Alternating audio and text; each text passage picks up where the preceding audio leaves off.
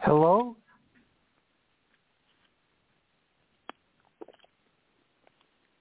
Hello? Hi. Ron hit the wrong button, and so it cut the show off and started the new show. Peter's calling back in. Just got to give me a second, good. too. I wasn't paying attention. It's all good. Easy fix. It sure is. Oh, is that Peter? I think Peter's back. I turned his mic on. Hello, Peter.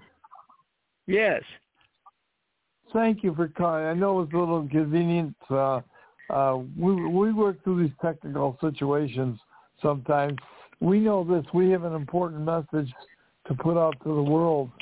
And sometimes we know that there's somebody out there, an entity that doesn't want this message to go out. But I know there's a scripture that says, when the Lord sends something, it shall not go out. It'll go out and it'll accomplish why he sent it, and it won't return to him void. The message is always fulfilled.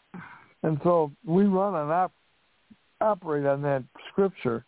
And so I'm thankful. I'm so grateful that you're able to come back. Mary's here. Len Kane's here. Other people may be calling back in, too, as we go here. But we really appreciate we are still broadcasting on all our platforms.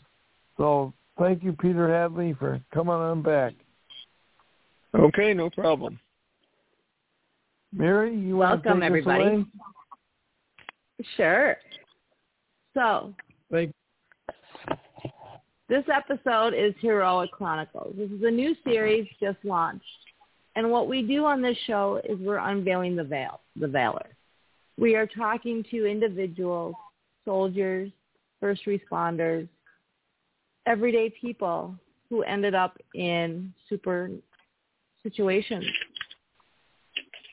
And these people are the ones that survived or experienced these situations that change the way our world is shaped. It changes how our viewpoints are made. And today I have the pleasure to talk to a gentleman, as a child, survived the Battle of the Bulge. One of a few surviving members of a train car incident when he was being shipped to a safe space. And I'd love for y'all to listen to the story and hear what he has to say, ask questions. Peter Hadley, thank you for joining us. How are you? I'm doing very well, Mary. Thank you very much for having me.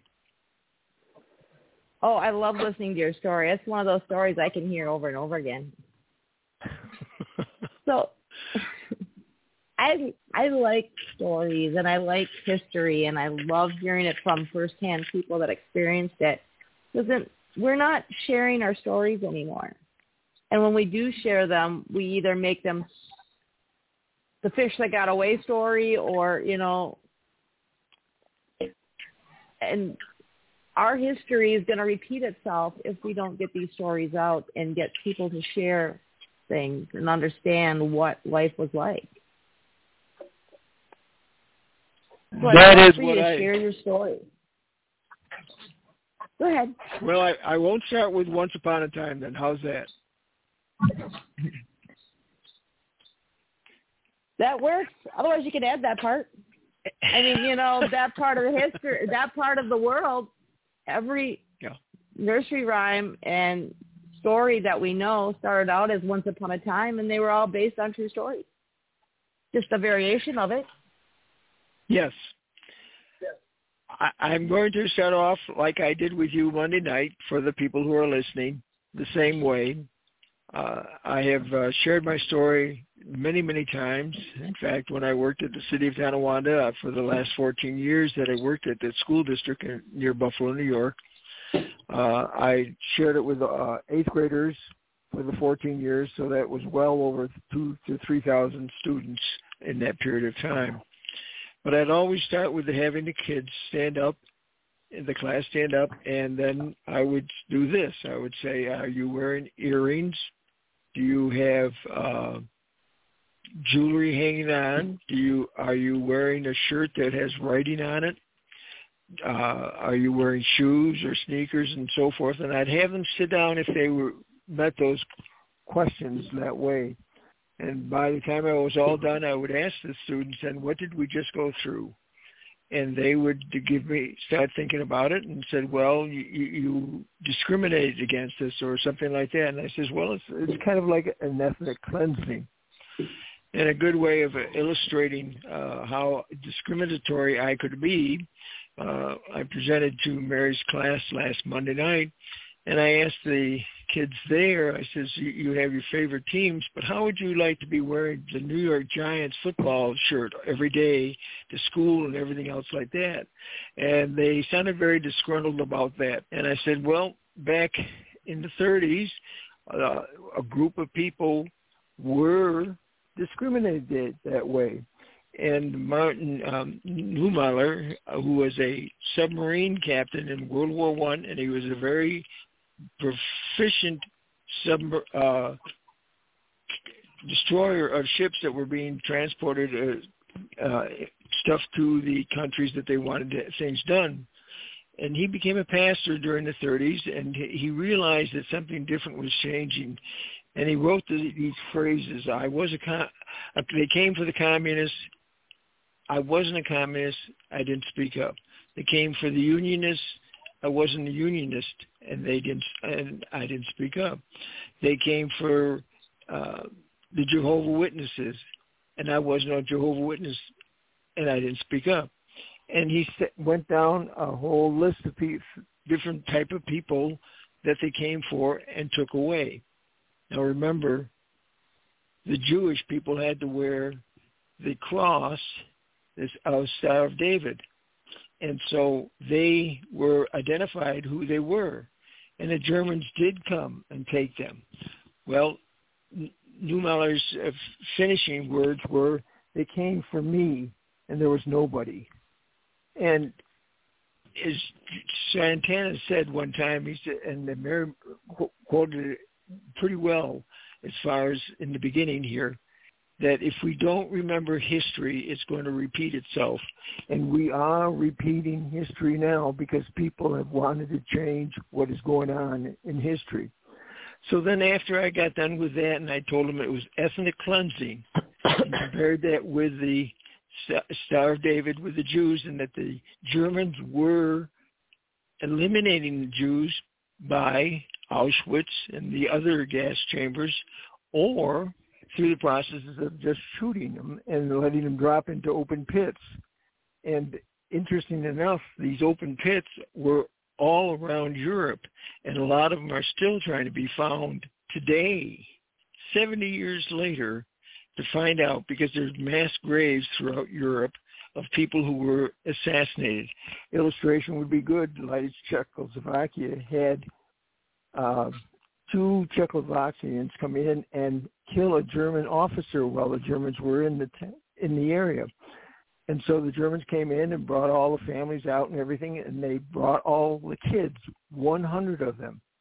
And they picked out 8 of the kids that looked like met the qualifications. They didn't have to sit down. They didn't have to sit down because they had blonde hair and blue eyes. They fit the Aryan race qualification that Adolf Hitler was trying to have grow so he could rule for 1,000 years. And so they took them. And I'd ask the students, what do you think happened to the other 92 students? They shot them. They put them in front of a pit and shot them and let them fall into the pit. And then they took some of the families and did the same thing. So that was that. And then the second thing I did in the class, I would go to 4 kids and I would say, what is your name? How old are you?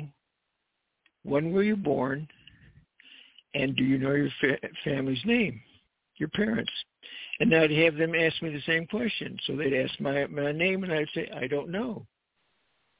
How old are you? I don't know. When's your birthday? I haven't the slightest idea. Do you know your parents' names? No. And at that point, then I would say, I was found in a boxcar in a captured train by Allied troops in Germany, southern Germany, and I was one of 50 kids that were in that one particular boxcar, and there were only 20 of us left alive when the troops founded. And I can honestly look back today, and I've gone through and seen a lot of the vets wearing their hats, and I was a vet here and a vet there, and I'd shake their hands and say, thank you so very much. And they'd look at me and say, well, thank you. And I says, for your commitment, because your commitment was the same type of commitment that was done back in World War II with all the young guys and gals that got involved with World War II and helping us keep our country safe and free from Nazism. And because of those World War II veterans, I'm here today sharing my story with you today.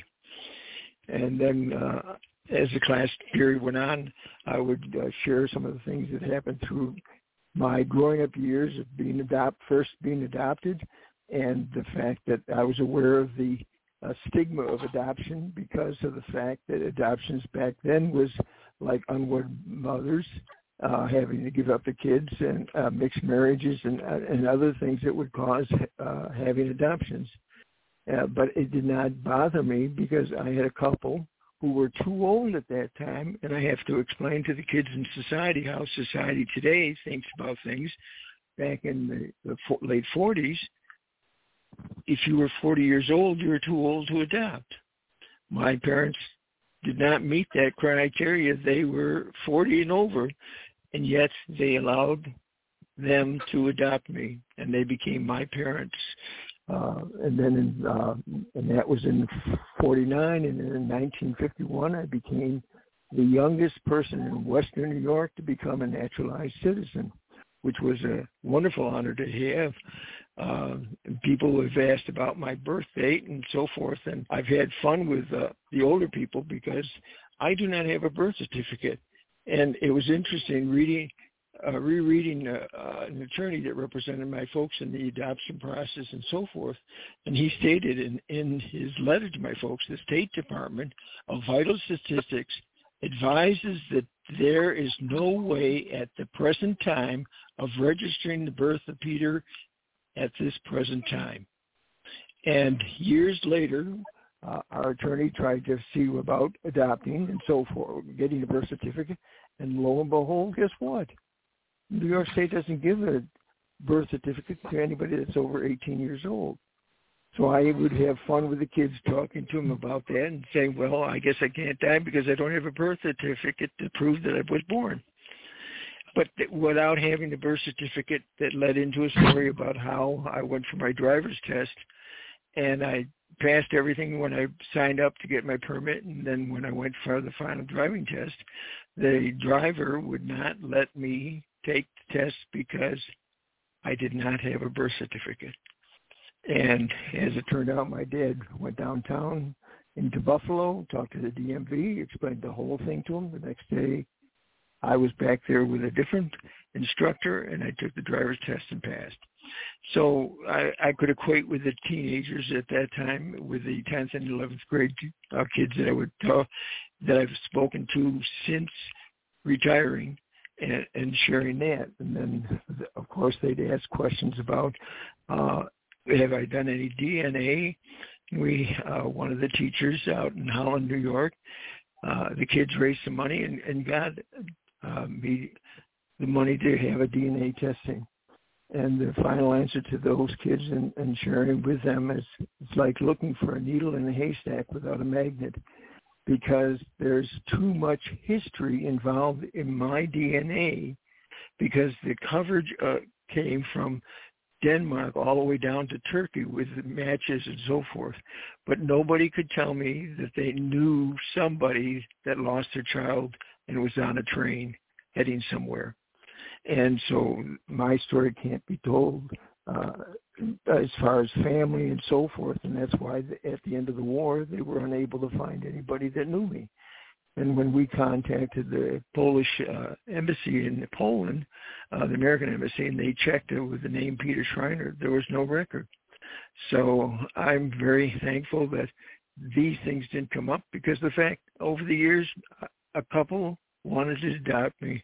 I have felt very comfortable with who I am and the love that I've had. and the opportunities that I've had throughout the years. And then I'd leave open opportunities for whatever group of people, high school students, junior college people, men's breakfasts, and other places that I've spoken to. And it's been a joy just sharing. And I've always had a chuckle. How old were you when?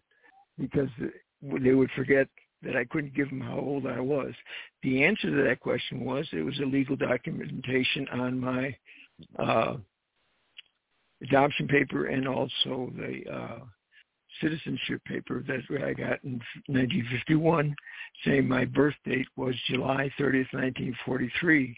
And a good side story to that is my mom's mother was a dentist, one of the first ones in Wisconsin, and she looked at my teeth, and I tease the kids because I'd start talking, you know, how the vets look at the animal's teeth, so it gives them the vision that she might be looking at my teeth the same way. And she said, give or take 6 months either way from 43 of July, earlier or later. That's how they were pretty close on it. So that's the basics of what I've done, the different things. I've been very thankful for what I've experienced throughout life. And the kids ask what my experience I've had. Well, when I worked at Tonawanda, I was the media coordinator. We were getting into closed-circuit television for all of the classrooms, and so that was my responsibility to teach the kids how to run cameras and also to make sure that all of the TVs were working with BOCES, which we have had a group of people here. So I will hold off and let you ask any questions you want to ask. Sorry, I didn't realize my phone was muted. Okay. So I was just opening it up, and if anybody wanted to ask questions, they were free to do so. So, you know, one of the questions, and I know you've answered it for me a couple different times, but, you know, through all this, you are very positive, very optimistic. You know, did you ever struggle with, like, figuring out who you are and, like, your sense of identity through all this? I never had the insecurity. A couple of times people have, I've thought, well, what if, and so forth, but different readings I've had and information from World War II is very sparse in a lot of areas, and so I have felt that I'm very secure with what I have, and I don't need to worry about what and who and where back in Europe and everything. And people have asked me, in fact, on the show previous, asked if I would go back, and no, I'm not interested in going back. Probably the only thing that would take me back is, and I mentioned in the show with you on Monday night, that Lidice, Czechoslovakia, where the students were killed, all those 92, and seeing their names on the internet just brought tears to my eyes. Maybe going back and seeing that memorial would be more impressive to me than anything else. Otherwise, I have no interest going back to Europe. You know, the sad part is, you know, you and me have talked about this, I know, off the air. What you went through as a child is so similar to what's going on right now at the Gaza Strip. And this is kind of the inspiration to the show was, you know, stories like yours and stories of survival and what's going on now are continuing and repeating itself. Yes, and it is very hard. You reminded me, one of the junior classes that I went to speak down in Arcade, New York, I was asked that question, do I hate the Germans for what they've done and so forth? And I says, I have no hatred for them because I had no control over it, and it's death, and under the circumstances that I have read, is very awesome, and that's why when I spoke at the veteran ceremonies a few years ago in Wales Center, that one of the servicemen came up to me afterwards and he says, "I'm glad you mentioned that war is hell," and that's exactly what's happening. And the older you are, the harder the experience, and it's amazing talking to some of the Jewish people and reading about them. Some of them still cannot get over what happened to them back at Auschwitz and so forth, compared to looking ahead and saying, thank God I'm alive and there's something that I still can do. And those aren't the people who are talking about the stories that you get to read in some of the books, because those are the ones who are motivated to share the history that they had. The Dyer Van Frank and this Russian lady who had a Holocaust diary that she wrote, and it was very, very interesting. And Corrie ten Boom, as far as and how they do it. And then if you've seen one of the, there was 100 children or something like that. Lana and 100 children, and how she took care of kids during World War II and the occupation of the Germans, and how they got free and so forth. Those are inspiring, and those should be ones in which they could look back, just like we are looking forward to this coming Thursday, and saying, this is Thanksgiving. I have something really to be thankful for. And if we have that kind of mindset, I think we could look through a lot of the bad things that have happened. I had one of the students in front of my granddaughter, when I shared down in Arcade, one of the schools down that way, that he was adopted, and we talked afterwards, and he wanted to know how to approach life, because sometimes the adoption is a terrible experience. It's just like getting a pet. And if you get a pet or a dog or a cat that has been abused, it's hard to get it to settle down. But if you've had a dog or a cat that has survived what they've done and are thankful and grateful for what is that, you can be able to work with that and train it to be a very loving pet as well. So we are no different as human beings. I love how you talk about that and say that. You know, humans are humans. We all make mistakes. And when you talk about, you know, what the Germans did and what soldiers do, you know, we get a bad rap because things happen. But also, you know, especially during that time period, blaming the lower soldiers, Germany was very evil. And by that I mean like Hitler and the higher ups. And Absolutely. People don't realize and understand that, you know, the Americans and Europeans and a lot of way we do things is different. Over there, Hitler, if you didn't follow orders and do what you're supposed to do, they didn't just go after you. They went after your whole family. And so you had that moral conflict, and that what do? Do you follow the orders and your family lives, or do you survive and not follow orders and your family dies? And people don't look at things like that. That's correct. Sorry, I was reading an article just the other day about a U.S. Army group that was captured after the Battle of the Bulge by the Germans, and there was about 1,000 of them. And one of the German officers came up to the leading person, and he says, "I want you to tell me who the Jewish people are in this group." And all the guy did was give his name, rank, and serial number with the gun at his head, knowing that he probably would have it be dead. And the German officer did the same thing several times, and finally he walked away. Well, the blessing of that story turned out that there were 200 Jewish people there in that group of soldiers. And since that time, there have now been 2,000 more Jewish kids from that time, the generations over the last few years. And it doesn't have to be Jewish. It just tells you that sometimes it's very difficult to decide whether or not to not give your name, rank, and serial number and just be ready for the gun to be shot, or to give in.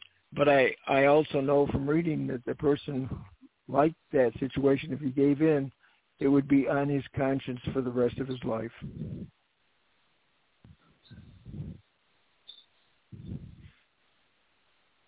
And it's so hard to judge people when they aren't in a situation like that or trained in those situations.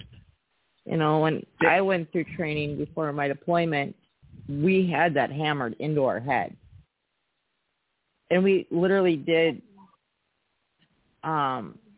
role-playing to the point that, you know, that scenario, what you do, just so that you know what to do and just instinct kicks in. But it's so hard.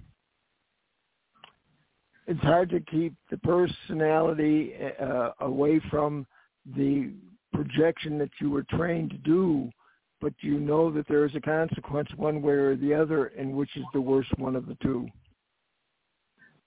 Well, I remember in high school, I used to tell the story about to try and, I don't know, they're trying to set us up. I think this was back in the 60s. The education was just starting to, we were being actually, I believe, infiltrated back then. And they said, well, if there's 3 in the boat and there's only enough water for 2, who do you sacrifice? Who do you throw in the water? You know, choosing, having kids to make those kind of choices, to consider it, to put that in their brain. What they're doing is they were teaching us that it was okay. Somebody had to survive, and if it wasn't you, it's okay. But if it's you, well, it doesn't matter, because the whole idea is not that there was worth in the individual. What is the single greatest aspect, and I just don't understand how our media, how our churches, the difference between them and us is that we value every single individual life. And the reason we have so much turmoil is because there are people out there that don't value an individual. They have a cause, and their cause is more important than the individual.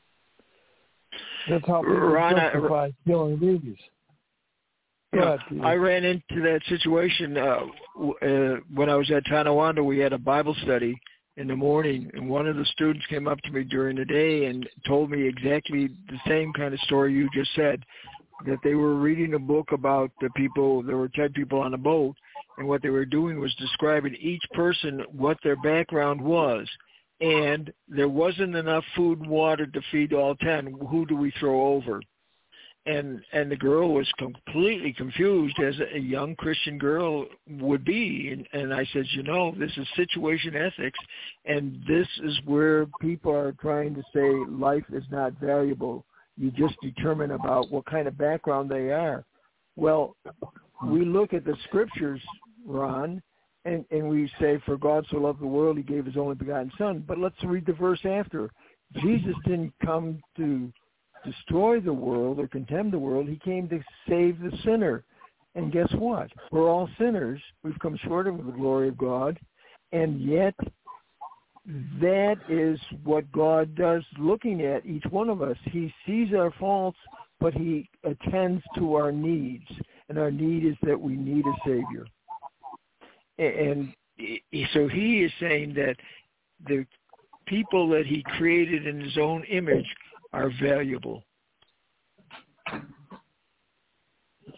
And that's every single one of us. Yes. Well, and that's the hard part to remember. It is. And I wrote Brian, I don't know if you read yesterday's Hump Day. I have it printed out, and it's still in the tray. I got to go get it. But I will. Okay. Well, I was approached by one of the other readers, and he said, you know, that is the hard decision. And we're not to judge people. Matthews tells us that, because if we do, we're going to be judged by our own standards, which are our own standards are flawed because we're human. And they were talking about how do we not have an eye for an eye, but how we are to study and show ourselves approved, how we're supposed to surrender our lives and commit our ways to a higher value. And when a service person is taught that this is the goal of what we're supposed to be doing. And if we surrender and give up information, we fail what our mission is supposed to be. And God wants us to not fail in our mission to go for the prize, because we're running that race. We're not running against anybody else. We're running to get it. And I'll use it as an example. A few years ago, I covered the Special Olympics one time at ECC here in Orchard Park, and one girl, her legs didn't move at all, from her hips all the way down. She had to swim 4 lengths of the pool, an Olympic-sized pool, and she was in a race.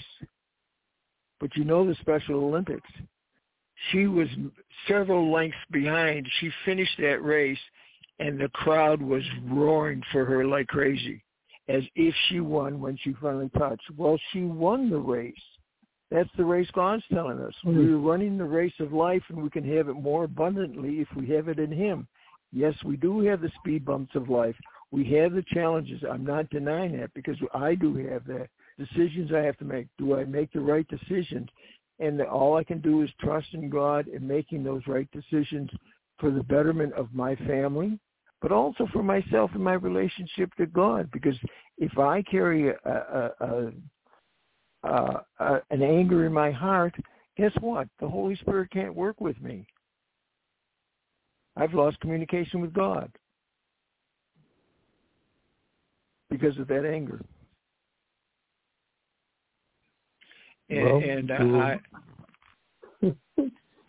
I'm not here to preach, but I'm sharing what I've learned through growing up, and I've had the opportunity to come to know Jesus Christ after I graduated from high school. And I know that God had a purpose in my life, and that's why Alice and I, we've enjoyed it when I started saying everybody has a story. And then about a year later, we started hearing it on the radio and other things, because everybody does have a story, whether it's good, bad, or indifferent. What Mary's gone through, I don't know if I would have been able to go through.